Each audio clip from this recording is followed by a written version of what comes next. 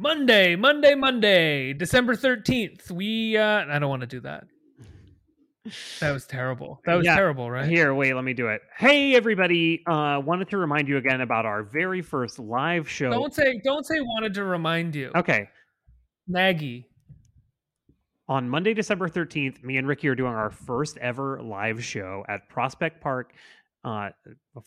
Monday, December 13th, 30 years later is coming to you live. We're going to be live, baby. We're going to do it live. We're going to be talking about Tony Scott and Shane Black's masterpiece from 1991, The Last Boy Scout. We're going to be at Nighthawk Prospect Park at 9 p.m. for a 35 millimeter presentation. This is a 35 millimeter presentation of a Tony Scott film. So come bask in the soaked streets and smoke billowing up in the background and all of the blues and neons and Bruce Willis being a misogynist.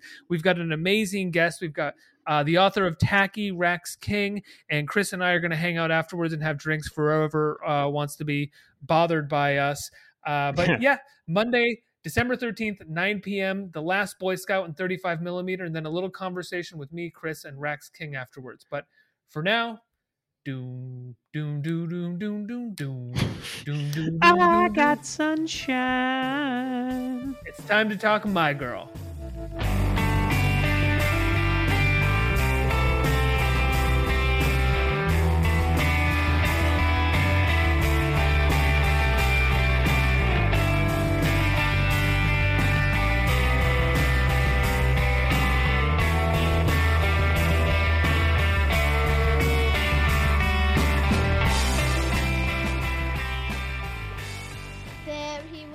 Just walking down the street singing.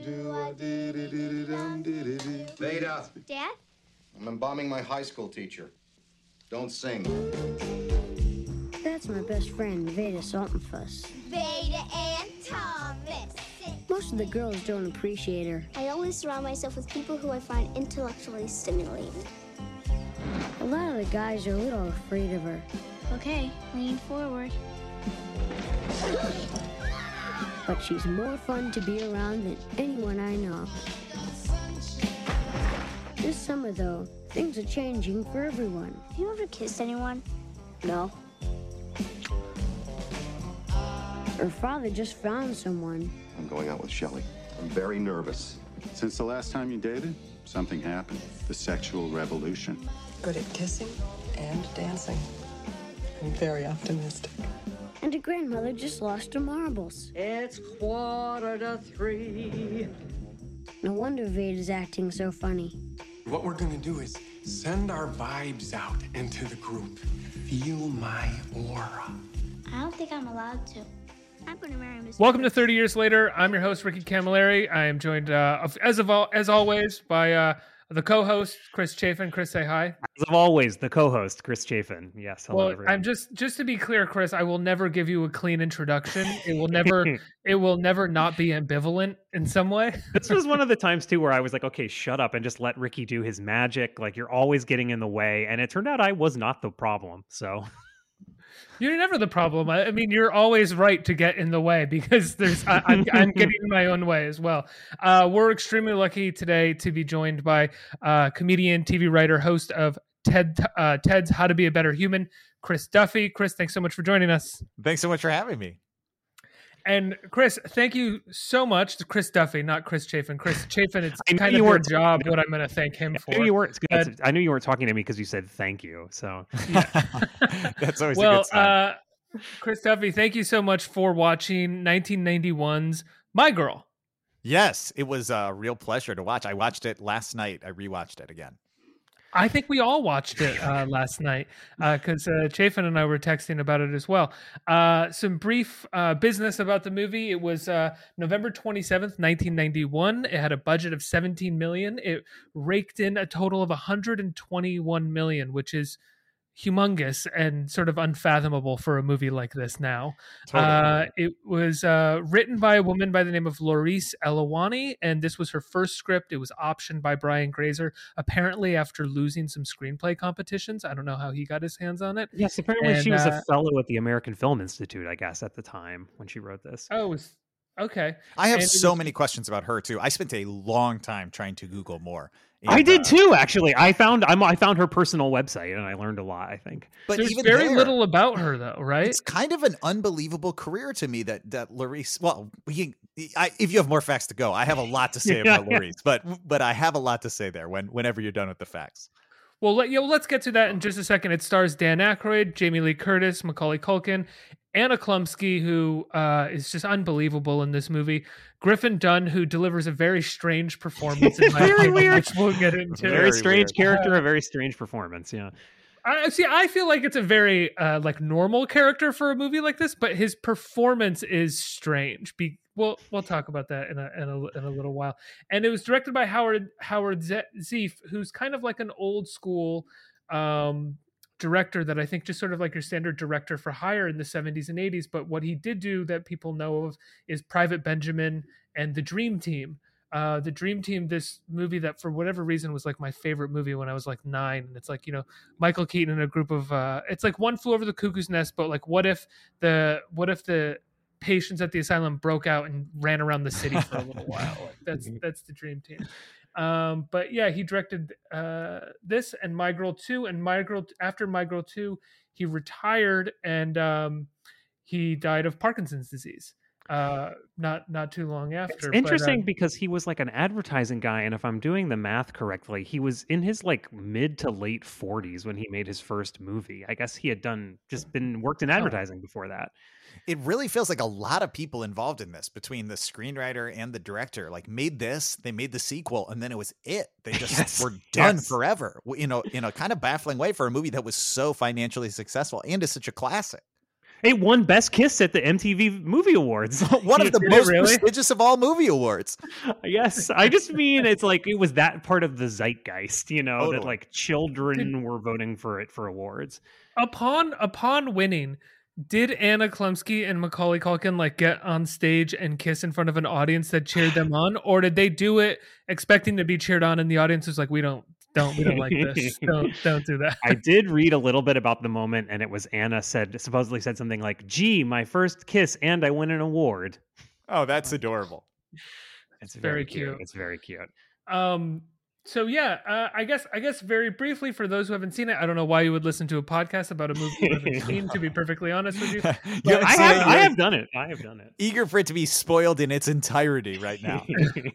My Girl takes place in 1972 in Pennsylvania. It's about a adorable little girl who lives with her single father, who's a mortician, and they run a funeral home. And it's really about a little girl learning about death. And it's a surprisingly mature, sentimental movie that I just don't think you would ever see, nowadays, these days, if you will. I mean, I guess we could kind of start there, because I was most taken by that while I was watching this movie, that I went looking around Netflix afterwards to look for some kind of contemporary version of this movie where like an adolescent child is in an adult world, but it's still a movie that a family could watch. And all I could find were like YA movies on Netflix, like, teenagers who were like dealing with some sort of traumatic past thing that's caught them in a time loop, but they're in love at the same time. I don't know.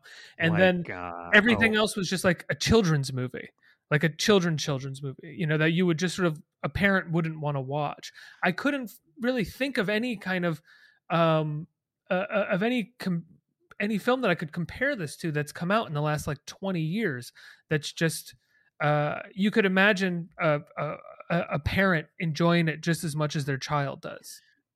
Well, it definitely seemed to me watching it like this is one of the weirdest movies. It has so many weird things that I think I didn't remember in my mental, catalog of what this movie was. And then rewatching it, it is so full of bizarre stuff. Like it takes place in a mortician's. There's this whole thing of like she constantly is going to the doctor because she thinks she's going to die. There's so many bizarre pieces of this. Yes, this movie is, just to interrupt really quick, it's set in the kind of fictional small town where a child can ride their bike to their doctor's office and be seen immediately, Yeah. And also the nurse at one point is like, why don't you use this big plastic syringe as a water gun? Just hands it to them. And they're like, can we take 2? And she's like, of course. And now it's like, if you go into a doctor's office and they unwrap one of those things, that's $40,000. Oh, no doubt. For sure. And that's with insurance. And even in the world of this movie, when Macaulay Culkin says like, "Oh, can I get 2?" I expected some kind of gentle like rebuke, but the way that the nurse just goes, "Oh, okay, sure." I was like, this is amazing. I definitely feel like you couldn't find that. Like, there's not a parallel movie today because it would be all about the weird parts of it, right? Like, they wouldn't be able to have so many weird things happening in one movie, I think. Well, I don't think you would even have her living in a funeral home without it then becoming a ghost story or a horror movie, right? Whereas, again, like, this movie takes place in a funeral home, and then it becomes about a child learning about death, and that becomes the basic theme of the film. Whereas that would just become the text, because as we talk about in this podcast all the time, there's no subtext in movies anymore; it's all text. Like, if this movie was made now, it would be like the second scene would be a dead person with a magic amulet being brought into the funeral home, and then people are trying to get the amulet, and the bodies come back to life, all this stuff, right? But instead, this is just very generally an emotional metaphor background. Which there's definitely another version of this movie that is just about my stepmom lives in an RV. Yes, 100%. Yes. And a very nice RV, by the way, which apparently the production actually purchased. It's like a kind of cool, retro RV. It's from the 60s, I think. I hate to jump so far ahead, but the only thing that I really remember from last night about the RV is that when her ex-husband shows up to get it, to take it from her and Jamie Lee Curtis and Dan Aykroyd have started dating at this point, and Dan Aykroyd stands up, he punches the ex-husband in the stomach and says, "If you ever come back to this house, I'm going to bury you in the front yard." Cut to evening, and they're saying goodbye to them as if the guys hung out for the rest of the day. Yes, and it's a friendly goodbye. It's definitely a friendly goodbye. Yes, so he punched this guy in the gut, and then the guys were like, "Can we get a burger?" Like, they were like, "Hey, look, you got a point. I was acting like a real jerk. I'm sorry. If you'd have us, we'd love to join your family for this barbecue." But they didn't even like add a line where it's like, Dan Aykroyd or Jamie Lee Curtis said something along the lines of like, "Well, it seems like they calmed down." And he's like, "It seems like everything's going to be okay." They just said goodbye to them and went to the next scene. So bizarre. I also love a person being presented as a villain in a movie. And even in the movie's own explanation of it, he's not a villain, where he's like, "Hey, in the divorce agreement, we agreed I'd get half of this." And then Dan Aykroyd looks at Jamie Lee Curtis and is like, "Is that true?" And she's like, "It's true." And then he punches him in the stomach, and the guy's like, "I'm a villain because I wanted what I'm legally supposed to get." Like, she stole a car basically, and he doesn't even want it back permanently. He just wants it back for a bit, We're also never told that he's like a bad husband, just that they don't love each other anymore, are we? I think there was never a problem. But he's presented as sleazy. He's presented as wearing bell-bottom jeans, so he has a henchman. Yes. So, like, his brother who's dressed like someone from the Warriors. Like, yeah. I mean, I'm not on his side. I think Jamie Lee Curtis should have had her own RV. It was hers, clearly, but it's disturbing to me that was there was no backstory other than just he pulls out the wrong piece of paper. He's like, "Oh, that's my lease," and they're like, "You get a punch in the stomach, then, Bubby." Very weird. I mean, one of the topics I would like to talk about in general in this movie, and just to be upfront, like, I had actually never seen this movie before. Oh. I know that's very strange. I hadn't. Yeah, there's I have a few weird blind spots from this period. So what was your understanding of it as a cultural touchstone? Was it like child dies from bee stings? Was that what? Yeah, my general understanding of it as a kid at the time was like sad movie where Macaulay Culkin dies and a bunch of serious stuff happens. So I didn't particularly want to watch it, But did you know they went that hard on Macaulay Culkin dying? Did I know it was they go so fucking raw. hard on it? Yeah, they go so fucking hard. I actually read some interview where he claimed that there were real bees around him, like in that last scene. It really doesn't look like that. Oh, it looks so fake. It looks so fake. In an incredibly realistic movie, that scene is the fakest thing I've ever seen. And it's one of those scenes that's in slow motion just to like kind of cover up that it's fake, but it has the opposite effect. Well, it's also funny because it's slow motion, but not of Macaulay Culkin. It's slow motion of bees swarming his glasses. And it's like, okay, why did that have to be slow-mo? It's very dramatic. I gotta be honest with you. I'm feeling like you guys are kind of heartless because I couldn't even focus on the fact that it looked fake through. I couldn't see that through all the tears in my eyes. Oh yeah, I was it too broken up. It really works. I certainly was crying. There's no well, doubt that is one thing. I don't want to nitpick this movie because, right, as somebody who just saw it for the first time, like I do think it is good. I think it is a good movie, and it's doing so many things that are like objectively cliched, and I don't know if they were less cliched 30 years ago, but it's like mostly pulling them off, and it is very sad. And maybe it's because my beautiful wife was there with me and she was crying throughout a lot of the movie, and I have my own daughter, and so I'm connecting with that level of the movie. But yeah, I mean, it made me emotional as an adult, like seeing it for the first time. So like, not to take like, it's fun to like yo, I want to rag on this movie too, bro, but I'm just saying it actually does really work. Right? I loved it. I think it really held up in a way that I was very surprised by. I thought it held up. My wife said the same thing. So she was was like, I. she was worried it wasn't going to hold up for her, but it did. She felt like it held up really well. I always assumed it didn't hold up and that I would watch it and it would be a stupid sentimental kids movie, but I was really engaged and really enjoyed it. And I started noticing things about it. I was like, oh, this is actually a very well told story. Like people sat down with the script and were like, how can we engage in some foreshadowing? How can we make sure that these scenes apply this and have these different meanings and that the theme comes out at different times? I was really surprised by that because again, I just don't think you see that at all with YA or kids movies anymore at all. Well, I think it's all plot, like you were saying, right? Like it's all plot. It's all plot. And this is a hangout movie. There's very little plot in this movie. It's technically a hangout movie. It's her summer and she's just chilling with her friend and there's a new woman in town and that's about it. And these are the things that happen during the summer, right? Yeah. I mean, to what you were saying before, where kids do things that are wrong, but not disastrously wrong. Do you know what I mean? Like it's a movie where kids make mistakes in a way that it feels very real. Like even though someone does die in the movie, like if I totally agree with you, it's like there aren't huge stakes to everything. Sometimes they do something and then they just go like, whoa, you know? Well, I'm just thinking specifically of like she's in love with her teacher and like that's not presented as inherently this dangerous thing, right? Like, but it's also not like she's taken advantage of, but like it's very real to be like a kid who has a crush that's unrealistic. And then all of this, like, I just felt like it took some aspects of childhood seriously in a way that I feel like is actually really quite rare. I totally agree. Yeah, Ricky, did you want to talk about this Griffin Dunn performance a little bit? So Griffin Dunn is playing the teacher that she's in love with. And just to anticipate maybe what you're going to say, though, I think the weird thing about the way they play it is like, it seems like he might be interested in her. Yes.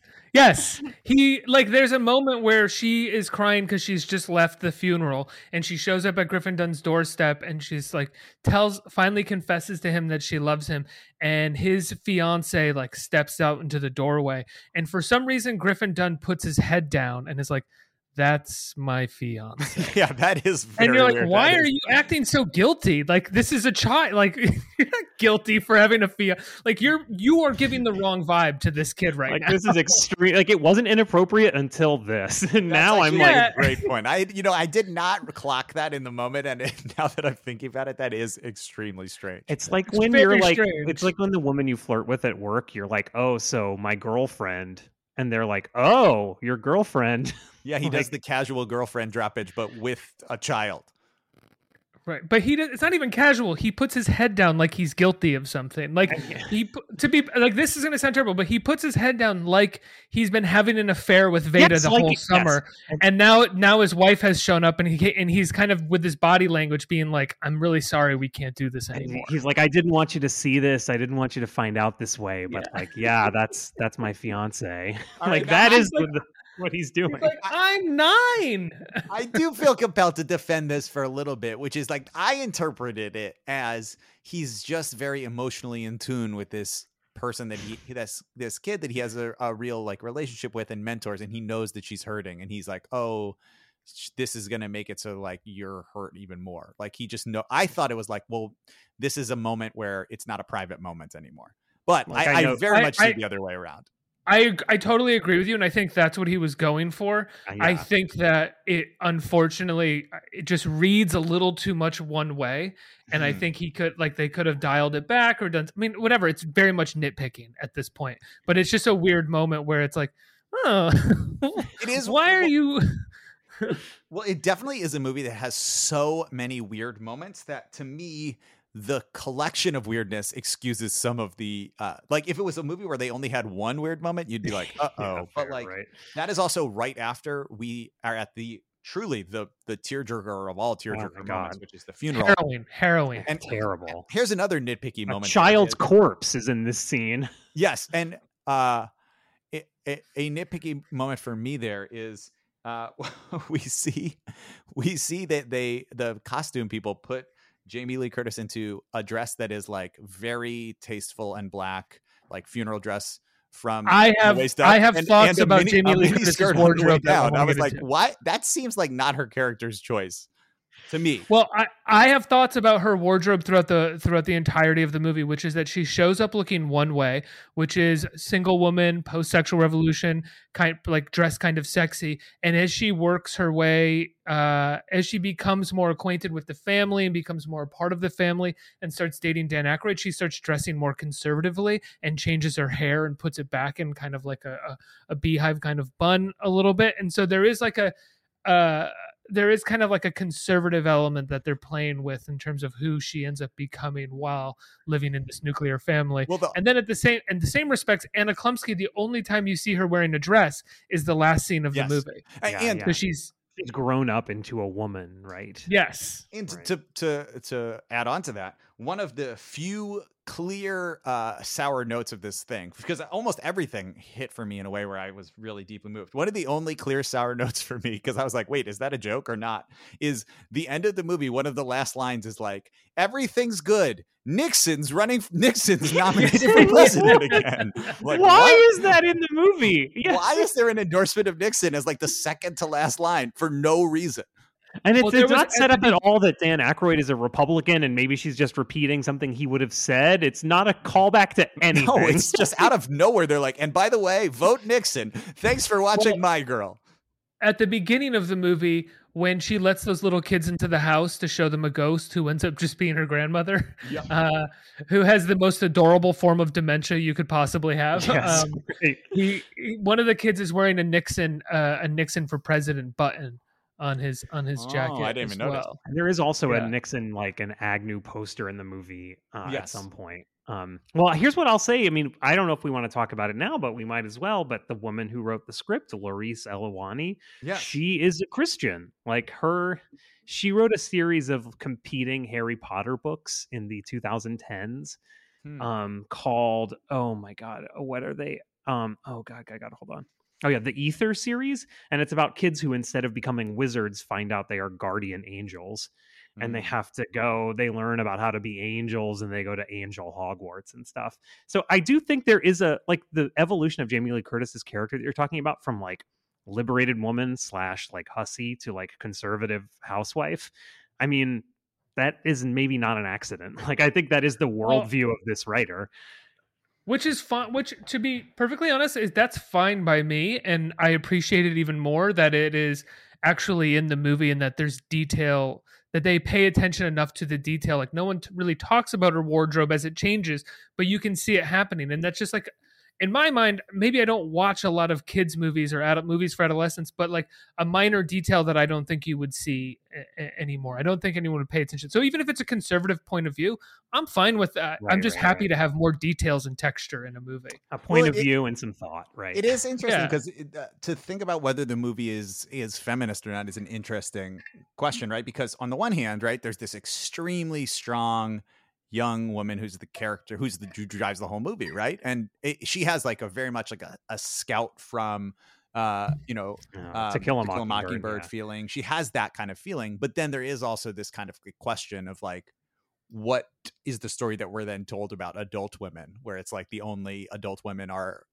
their purpose is to be housewives. They're like accessories to men, and they are all getting married. We don't see an unmarried woman who isn't on the road to getting married, right? I mean, it is interesting. Yeah, because they obviously it's like, they have the talk about your period and they talk about sex off screen, but at least we kind of know that it has happened in a way. The sexual revolution is brought up, right? Dan Aykroyd's brother, yes, in a played by play, right? Phil Mazur, who I think his name is Phil Mazur, an actor that I love.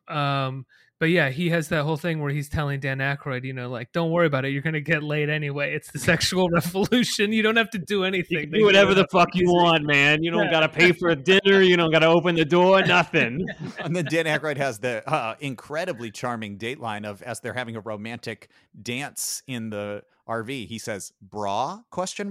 And she says, "Yes," as though she understands what he means by that. How could she possibly know what he means when he just says bra? Can we also say no one plays horny and befuddled as well as Dan Aykroyd? Truly, like when truly. when Jamie Lee Curtis first walks in and he's like, it's essentially the same look he does in Ghostbusters when he's getting a blowjob. Like, yes, it's for sure. Making the same face. Well, it's sorry, go ahead. Oh, I was just going to say it's interesting to see where this came in Dan Aykroyd's career, because he almost didn't do this because he was editing his first directorial movie, which was a complete bomb. And the fact that he ended up being able to do this kind of saved his career, because this was this big hit that was unexpected. Chris, have you seen that complete bomb? I have not. Is that Nothing But Trouble? We did it on the show. Yeah. We did it on the show. It's insane. It is insane. It's one of the craziest things that's ever been made. Not in a good way. One of the remarkable things about it is how much money it cost and how bad it looks. They built a roller coaster, and then they tried to build it into the movie, and it's a disaster.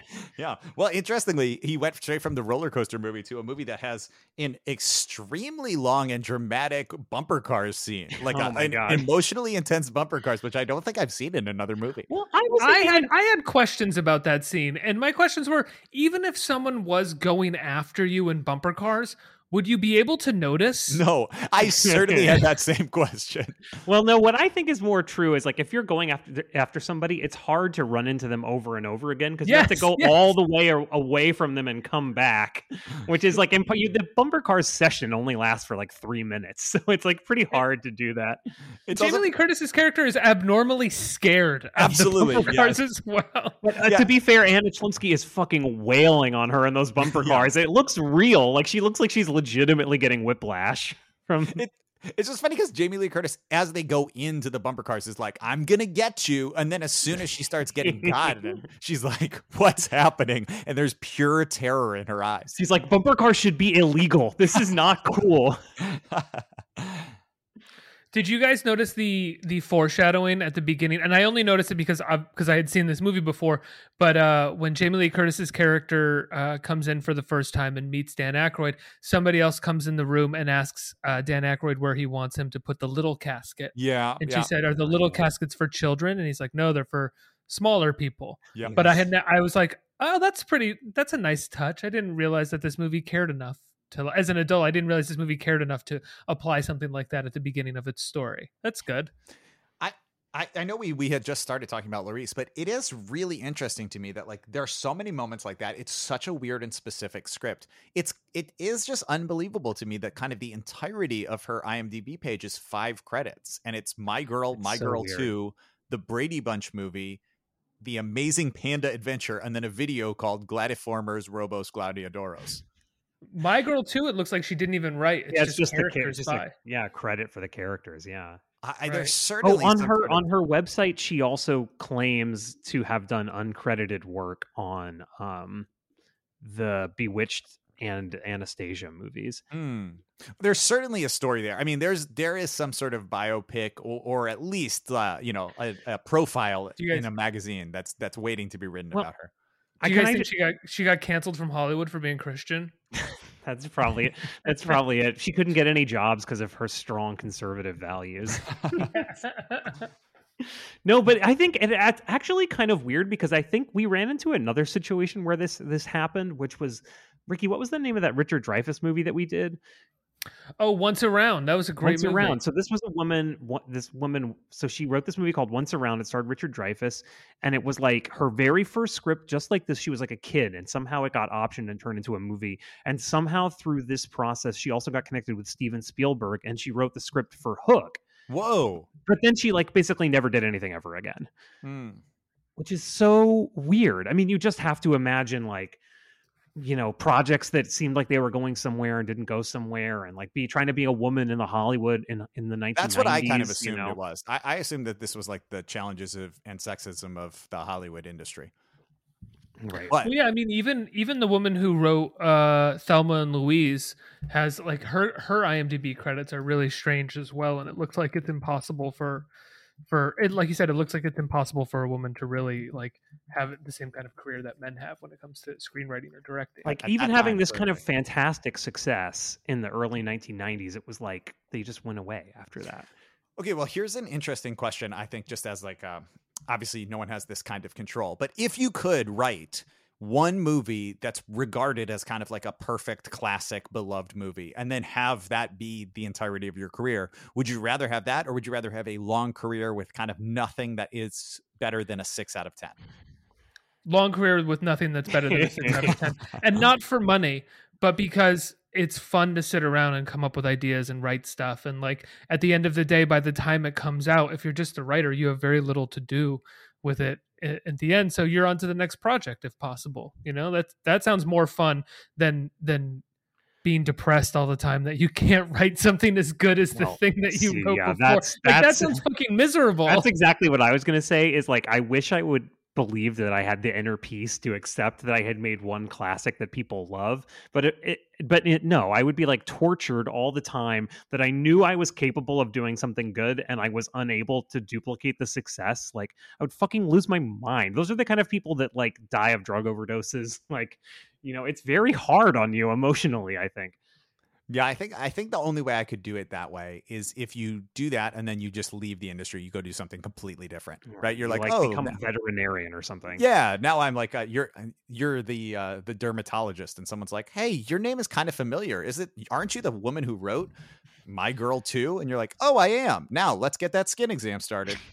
For a while, that was that woman who played Winnie Cooper, right? Like she was like an astrophysicist or something, but then she and also Mayim Bialik, they both had like gone on to careers in academia, but then they both quit and just came back to being celebrities. Well, I heard one person who did something like that, even though it wasn't one movie, it was many movies, was Nikki St. John, who was Abel Ferrara's writer for like 15 years. And he just didn't want to do it anymore, and he walked away from it, like at the height of their fame and like the height, like how much money that they were making. He was just like, nope. And now he like lives in the Bronx and works with disabled kids, and that's what he's been doing for the last like 25 years. That's the smartest person of all of us. That is the wisest definitely. Of all of them, and most emotionally healthy person I've ever heard of in my life. Absolutely. Can we talk about the wardrobes in this movie? Please. Because I was like obsessed with how cool the kids' wardrobes looked. Like every kid in this movie to me looked like someone that I would see in Brooklyn walking around with like the cons and this kind of like light colored jeans and like flannel and flannels. They just looked really cool. I wanted all of their fits. Macaulay Culkin has those really round brass glasses that are like very hot right now. Yeah. Yeah, it is. I mean, isn't that 30 years is about the time that it takes for things to come back into style, right? Isn't that the number?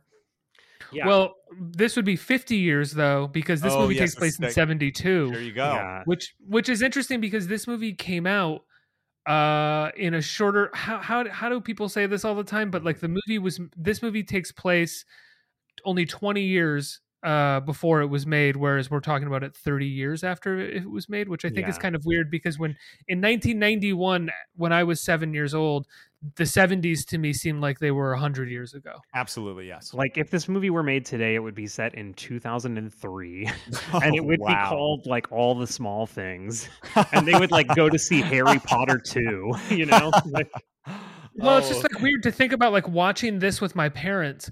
They were sitting there being like, oh yeah, that was like yesterday for me. Thomas right? J, like grab your Digimon.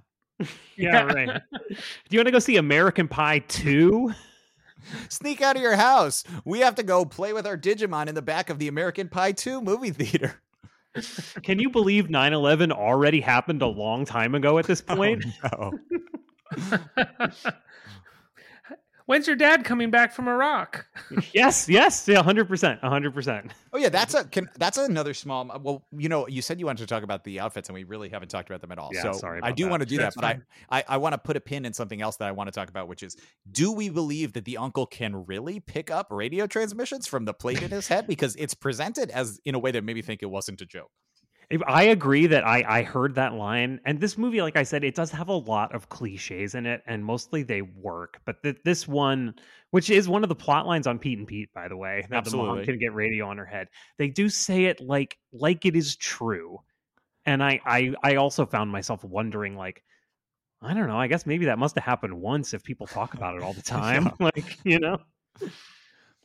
But it also just seems like a dumb cliched joke. So, like, how could it possibly be true? When does he say that? I actually don't remember that. Oh no, it's actually in voiceover. Anna Chomsky says it when they're sitting on the okay. swing after the barbecue. Yeah, she's just describing her family, and she's like, "Oh, he went to Korea, and he came back, and he had a plate in his head, and we picked up radio on it." The voiceover in this movie is dropped in at very strange times. Absolutely, like sometimes it works, and then all of a sudden there's just like a weird one-liner that I had to remind myself that it was voiceover and not somebody talking off camera. It begins with like straight to camera, her talking voiceover straight to camera, and then like goes into the world of the movie, which is a very bold choice.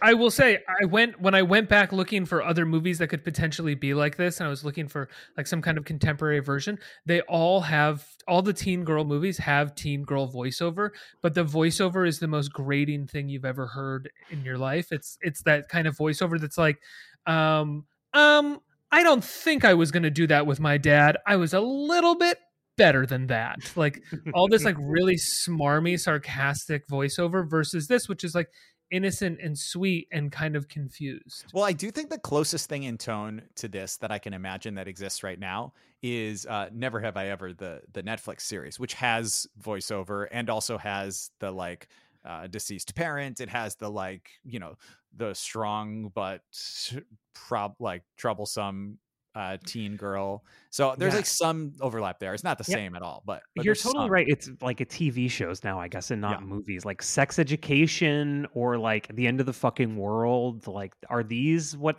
this is now? Yes, but and I hate to belabor this. It's like the only thing I want to talk about. So I will just keep coming back to it over and over again. I love that. I love the dedication.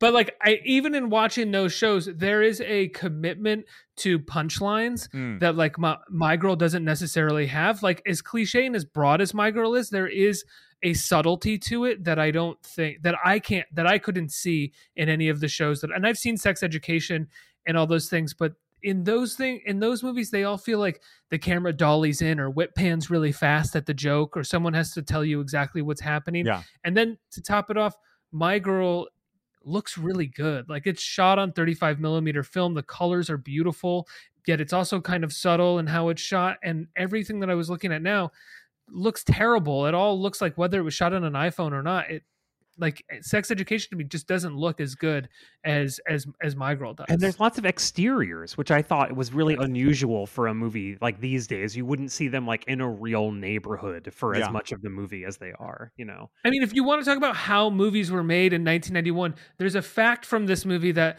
the willow tree that they sit under wasn't actually a willow tree or a weeping willow tree.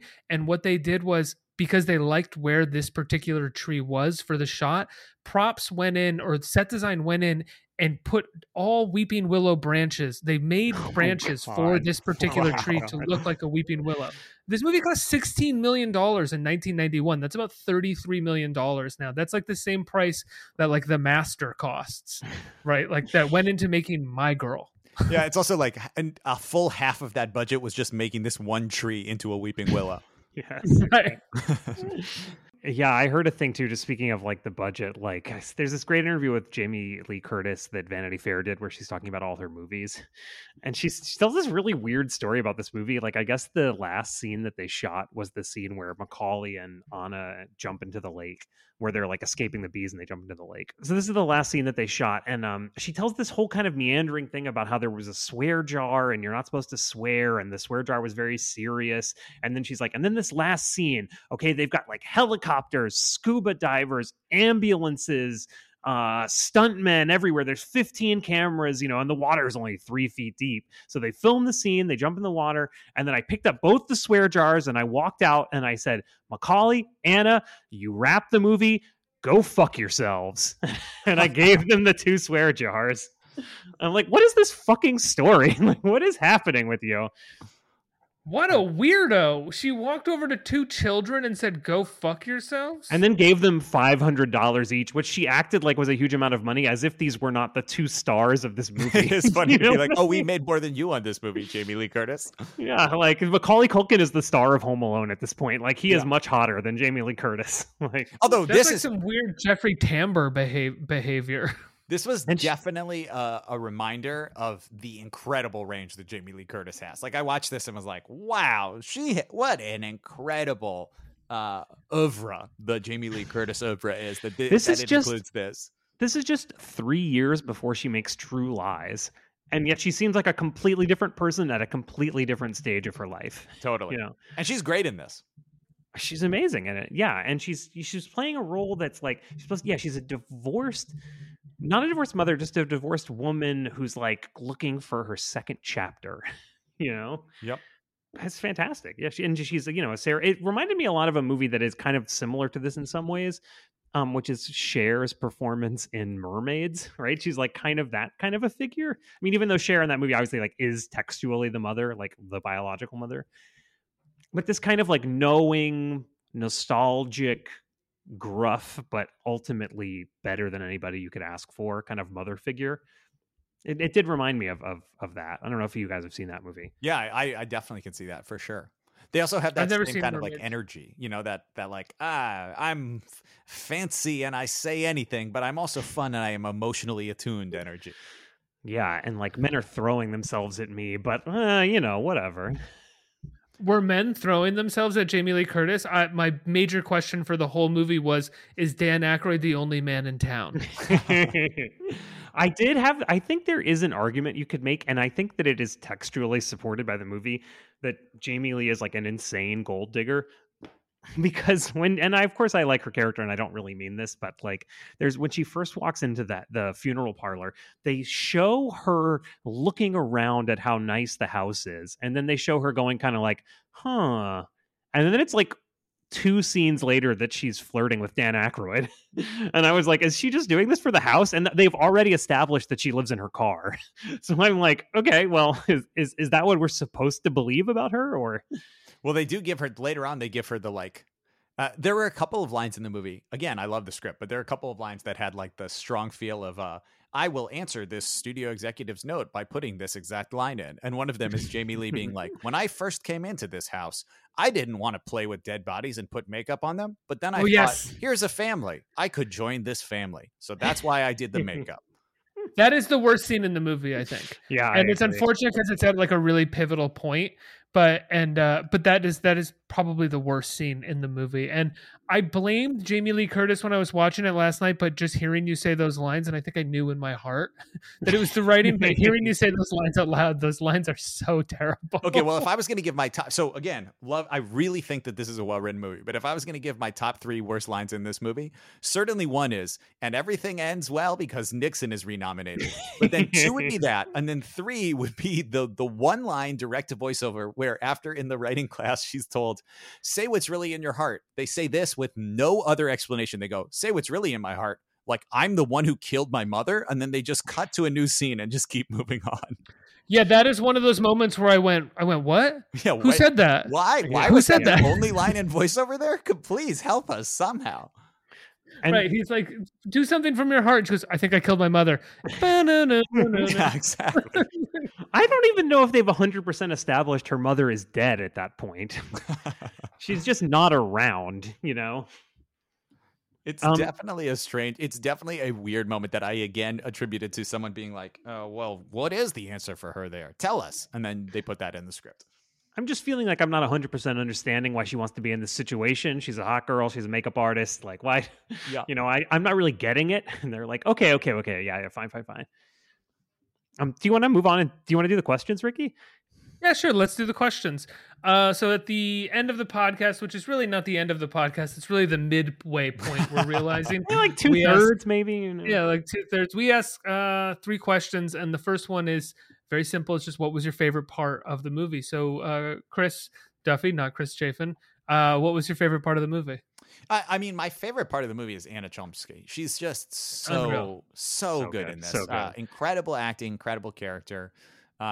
Yeah, and then I think my favorite like moment with her is I love right up front when she scams the kids into paying her to see a dead body that's not actually a dead body. That's incredible. It's great. And then she makes she has a whole bit about it where it's like the dead body has escaped, and then she leads them in to see her grandma. Like, yeah, it's very well done. Chris? Yeah. Chafin? I mean, I also have to say she is my favorite part of the movie, but for a different reason, which is that, again, not to, brag, but I am a father. It's very important work, and I'm very proud of, myself. And so I have a 2-year-old, right? There is something about the way that Anna Chlumsky is performing in this movie that's like, it's so natural, like the way that she is like kind of limmy, and the way that she kind of, there's a scene where she's sitting on her front stoop and she stands up and runs off frame, which is like a nothing scene, but the way that she stands up has this kind of kid logic to it that puts her body in this kind of awkward contortion that a normal person would never do in a million years, but it's so genuinely what a child would do, and it's so beautiful to see on the screen. And along the same lines in the bumper car scene, which I love, they keep showing her making like angry eyes at Jamie Lee Curtis, and it's in a way kind of bad. Like, she's kind of like way overdoing it, but she's also way overdoing it genuinely in the way a child would way overdo it. It's pretty great. She's great in this movie. Well, she has to sell that look, because otherwise the scene doesn't make any sense, because you can't terrorize someone with bumper cars. Right. So without that look, it doesn't really work. If she were just laughing, it would be fine, and there would be no problem.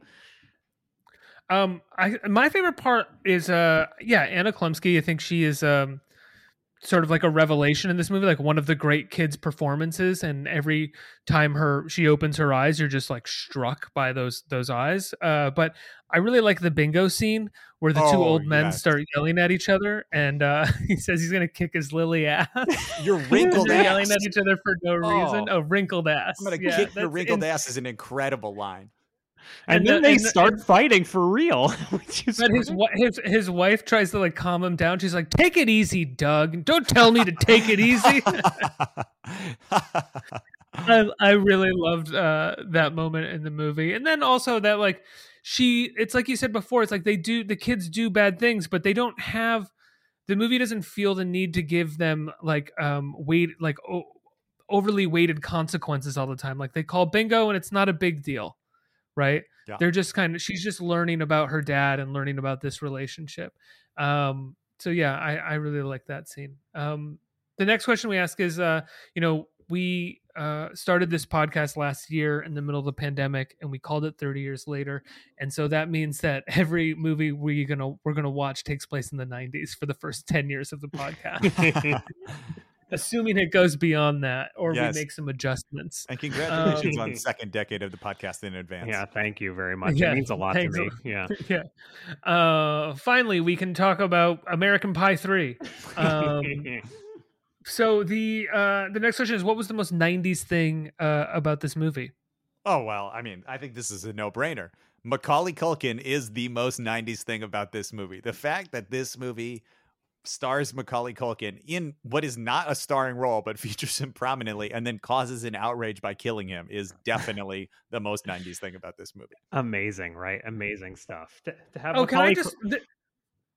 Sorry, go ahead, Chris. Oh, no, just to have Macaulay Culkin at this time and then not even have him be the star of the movie. What a flex. It's very first episode of Lost. Very much like, we're going to have a guest star and murder them, and that's the start of our TV show. Yeah, the first 10 minutes of Scream. Right? Yeah.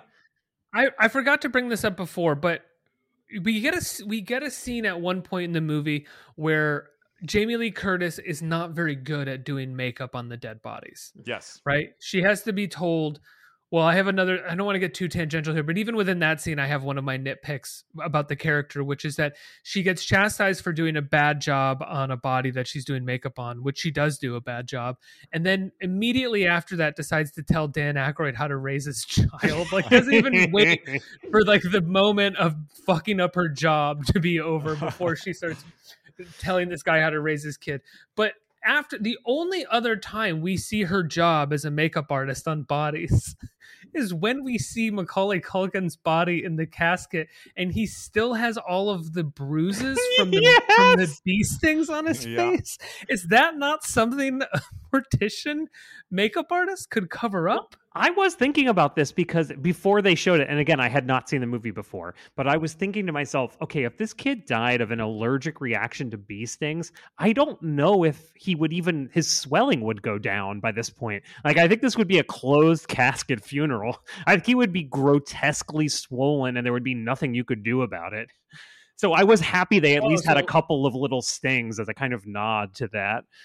So maybe it was a compromise. Right, exactly. Right. She's like, look, I can't make him look perfect, but I will make him look like a normal human boy with bruises. with a few mosquito bites. Yeah. I just need to drain some of his face, and then we can get down to this. He's not going to look like one of the kids after Wonka, but he's not going to look good. That's the best I can do. You understand? He's going to look like he had the mumps really bad. Do you think there was a scene where, like... Dan Aykroyd went over to the other guy that works there and was like, how's the draining going? It's going to take a while. He's pretty banged up. They open because he comes in a closed like body bag. They open the body bag and they all just start vomiting everywhere because it's so disgusting to look at him. You realize that, like, when you're writing a screenplay, like, you know, you tend to sort of write all of these scenes that don't go into the movie at all because you're just trying to like track the timeline. So it's possible that the screenwriter of this movie wrote like this sort of autopsy and the sort of draining of fluids and everything that Dan Aykroyd would have done with a child's body. And maybe that could have been a very beautiful scene because he would have had to process it and realize that this kid he had a relationship with this child also, you know. It's the coroner being like, well, the child received 3 bee stings only on his face, but his glasses were stung 4,000 times. And as we all know, that is immediately fatal. I'm going with Macaulay Culkin as well for what's the most 90s thing about this movie, because there isn't anything about the styles or anything that they're doing that really... there's really nothing else. I could say something about the budget and how good the movie looks for the type of movie that it is, but I don't know if that really fits. I think it's Macaulay Culkin. I'm with Chris on this. Yeah, so for me, it's like you brought this up right at the beginning, Ricky, and I totally thought it was a good insight, and I selfishly didn't really engage because I was saving it for this part of the show, so now we're to it. But it is a certain kind of like mawkish, sentimental, but also like shockingly sad children's movie, but that also works, that I think was a big genre in the 90s and I don't think exists anymore. Like you're saying, you look for contemporary examples, they don't exist. But a partial list for me is like, okay, Mermaids I mentioned, King of the Hill, Fly Away Home, Radio Flyer, even like Iron Giant in its own way is one of these movies. Well, there's a sense of like the studio and the director and the writer being like, let's make a good movie versus like, let's throw chum to whatever like demographic we think will pick this one up somewhere. And also like the genre of this kind of movie there was a climactic thing that happened that was extremely sad. And it's like everything else in its own way is just kind of leading up to that. And you're taking everything in the early part of the movie, knowing that something like catastrophically sorrowful is going to happen, you know? Well, you knew that going into it because of what you'd been told, but I don't think audiences going to see it for the first time knew that was going to be, that's what was going to happen. So I will give it credit maybe as like being one of the originators of this genre, but I think maybe I'll go moving on from this for the rest of the decade, it became a little bit more calcified. Oh, I see what you're saying. I'm sorry, but like the terms of endearment, beaches kind of structure. Yeah, you're right. The other thing that I think is interesting and doesn't really happen as much anymore well, two things are one, like the use of music as like to kind of move you through bookends. Like they really hit hard on the way soundtrack works, right? It's not like underscoring. It's like, and now moving to a new scene, but no, that kind of stuff. And also the fact that the name of the movie is My Girl, and it's not, My Girl plays at the end. That's it. Yeah, I mean, it doesn't really have any bearing on the movie, I guess it works. Oh, it totally works. But that feels like not something you would see these days. And this was apparently like the third title of the movie, which is of course like not unusual, but that was not the original title. Right. The first title was Born Jaundiced. Like, what the fuck is that? I have to say, I love that title. I know all of the trivia was like Born Jaundiced. Of course, could it be used? And I was like, I love that title. Should it be called Born Jaundiced? Born Jaundiced. Which of them was Born Jaundiced? Anna Chomsky, I guess. Yeah, she says she was born jaundiced at the beginning. That's like what she says, I believe, in her opening monologue to camera. Okay, I forgot. I mean, it certainly wouldn't have made nearly as much money, but I love that. Born jaundiced. I don't know, man. It's the fucking 90s. Who knows, bro? I mean, it might have worked just as fine. So the last question that we ask is, it's been 30 years since this movie came out. We've grown out of a lot of things in 30 years. What do you think? What do you think we've grown out of that this movie does or has in it or says? Yeah, this is a tough one. I think that there's a lot that we still like. This movie held up better than I expected. So I think the thing that we have maybe grown out of is the idea that I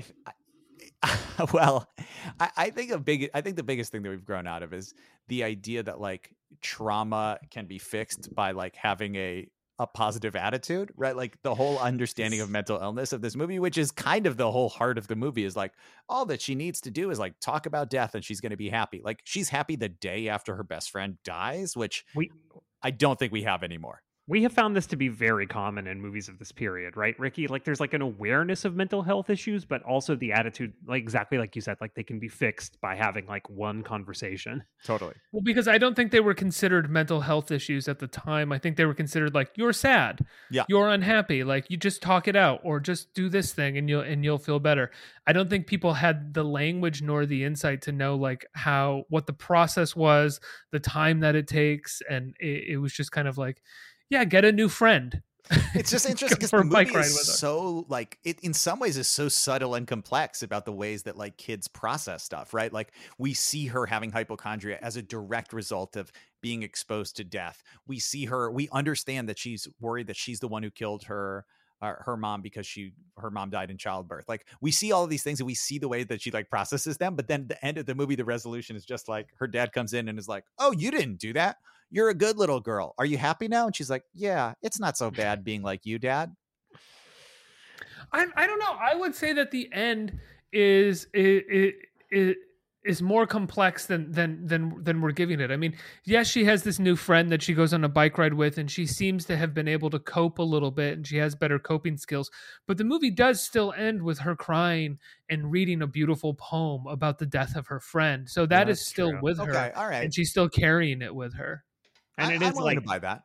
The kind of like the best thing we've ever heard her write, and we're kind of seeing. I really liked that as a character development thing, that like we're supposed to see her growth as a character by her writing a really good poem, which I thought was really effective. But I was like, that's not the kind of thing you see very often especially in a children's film. Definitely. Yeah.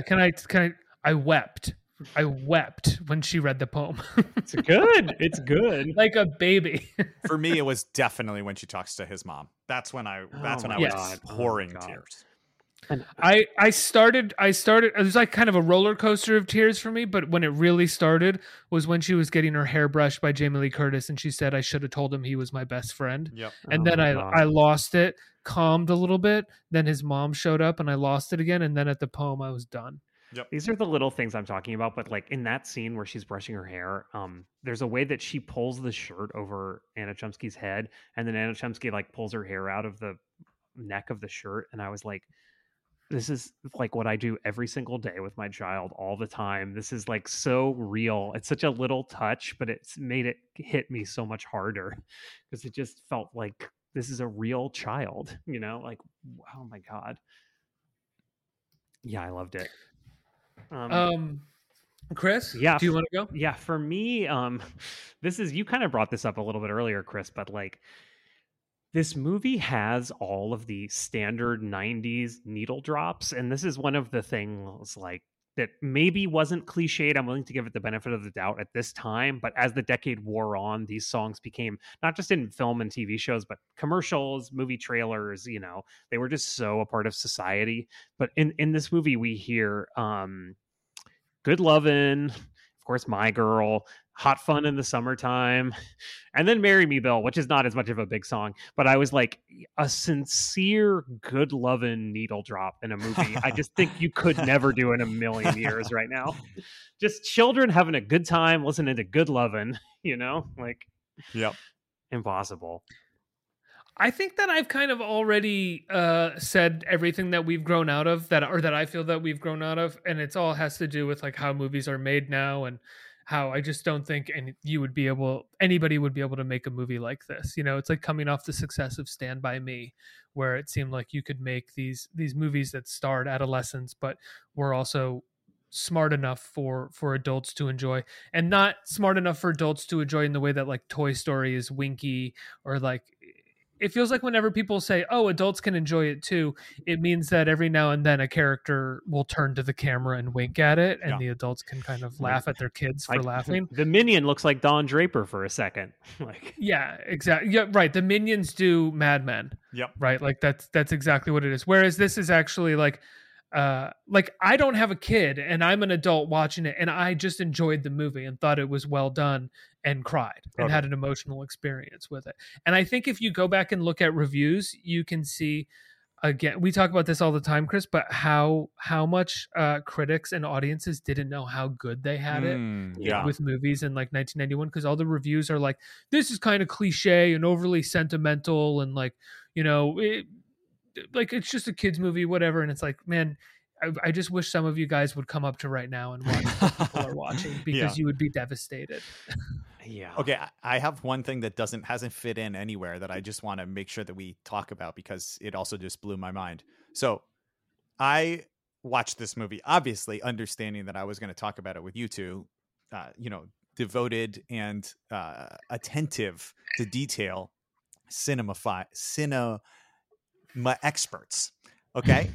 So I watched the credits, and I was paying attention to the credits, and there was something that shocked me to my core, which is one of the very small parts in this movie is played by Edgar Allan Poe IV.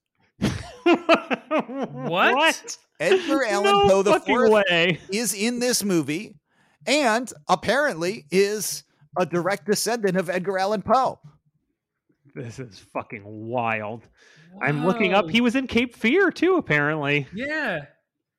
Oh my He was God. a prisoner in Cape Fear. He was the carnival barker in My Girl. Yeah. He was Crazy Nerd in Bikini Beach Race. Now, I actually noticed him in this movie because in the scene where he is the carnival barker, I didn't say, hey, that is famous background actor Edgar Allan Poe IV. But I did watch it and think, that guy is wearing almost the exact same outfit as Dan Aykroyd in this scene. Those two are dressed very similarly, Carnival Barker and Dan Aykroyd on a date. And then later on, I discovered that man is the Raven Jr. It's very strange. I guess he would have been one of the adults, right? He's an adult. Yes.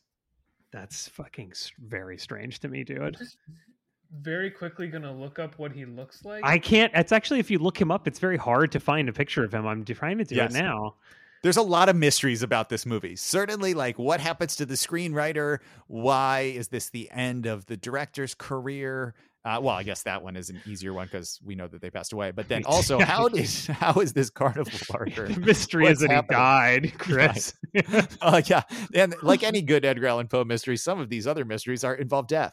Yeah, a lot of these pictures are of like famous people that were in movies with him, I guess. Like there's a picture of Monkey Bone. There's a picture of Jim Belushi. I don't know. Yeah, that's all that I saw. I don't see any pictures of him. I just see like pictures of the leads of the movies that he was an extra in. Yes, absolutely. That's very strange. There was I one... want to say one more thing. Oh, sorry. Go ahead, Chris. Oh no, this is so dumb, so it'll be very quick. But you brought it up a little bit ago, Chris. This is just like things that don't fit anywhere else. I was thinking like you don't see fairs that much anymore. Totally. I don't know that a fair is a stock scene in a movie anymore, even a kid's movie. You know? Yeah, it used to be so many movies. Oh, we're gonna go have a fun scene. We'll go to the state fair. Where else would the kids have fun? The fair. That's like the number one place a kid goes. Oh, a descendant of one of our country's most famous horror writers will take them on a ride at a fair, of course. I mean, of course. Where else would you encounter someone like that? I hate to be this guy, but it's because it costs money. Yes. like you have to get extras, you have to get all those props, and like apparently they filmed this movie in Florida. They invited this real carnival to come to where they were filming, and that's where they filmed.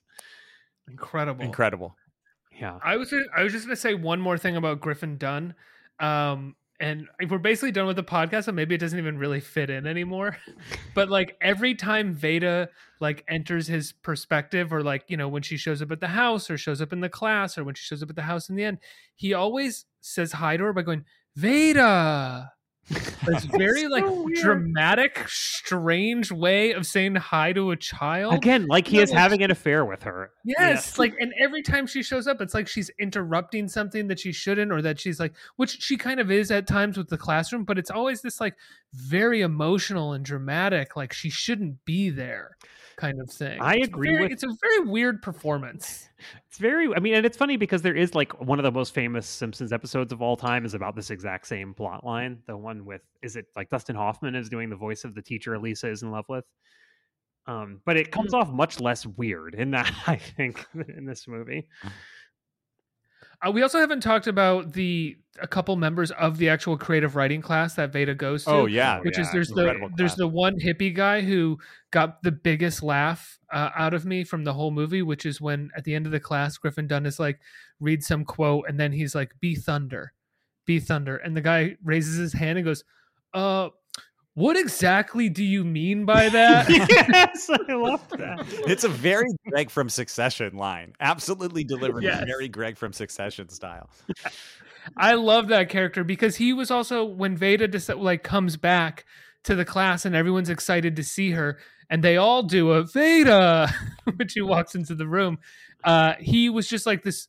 I loved whoever that actor is. He's such a warm presence, and he played that part very well. Like he's a dumb stoner, but he's also clearly like a really good guy. He's the same guy who earlier is like, no, Veda, read my vibes, Veda. That's right. My hangnail's like beside the point. Yeah, that was all fucking amazing. It was all really good stuff.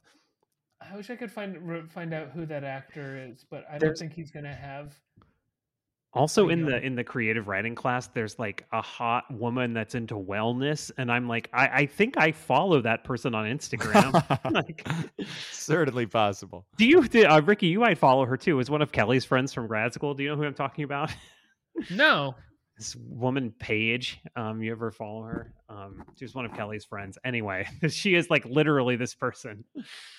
Like being a hot girl is very closely related to your views about wellness, and they're reinforcing each other somehow. Oh man, I got some sad news, guys. I think that this guy that played the hippie in the creative writing class that I was talking about, I think his name is Tom Villard, and I think he passed away. Oh no. Lots of death associated with this movie, Ricky. It was cursed. It was a long time ago. It was made 30 years ago. People 30 years ago. He wasn't. No. I think my theory about the curse is better. Except he died a couple years after it was made. So did the director, huh? You know. Okay, yeah. Actually, I have a question about death related to this. You didn't kill your mother, Chris. Okay. Oh, thank God. Oh, thank you. Well, that solves all of my problems. Thank you. My question is, now they knocked down that beehive a few days before Thomas J goes Yes. back, right? How long do bees just keep staying in their broken down hive? I thought they would leave. I did think about this too, and I did think that was pretty fucked up, and that makes it pretty like reasonable that Thomas J gives a very, very gentle kick to this beehive, because it's like, how could it possibly have bees in it? Yeah, it still? just seems to me like, come on, the bees have got to be gone. They don't stick in when it's on the ground. These bees put a lot of work into that hive, actually, and they're trying to rebuild. You know, Certainly, anyone who has ever tried to get rid of a wasp or beehive, having seen this movie, thinks about this movie. I know that I had to do that 2 years ago on my side of my house, and when I sprayed the wasp spray, I was wearing like a full protective. I was wearing a hoodie with it all the way up, goggles, like gloves, everything, and I was thinking very clearly in my head of Thomas J. Guys, I'm still on Tom Dillard, and he was one of the few actors in Hollywood in the early 90s who was open about his homosexuality and about the challenge of living with HIV and AIDS. Oh, And he died of AIDS complications in 1994. That's very interesting. Oh, so this was close to the end of his career and his life. Wow. Yeah. Wow. Yeah. I wonder if he was HIV positive when making this movie. It's quite possible. I mean, he definitely has that kindness of spirit that you can see you would have if you were being open about your struggles for the sake of the community too. I don't know what that really means. I agree with you, and it's a very sweet thing to say, Chris. But I also did think you were going to say he does seem like he's dying of AIDS. Yes, that's not what I meant. But yeah, that's the hangnail is always the dead giveaway.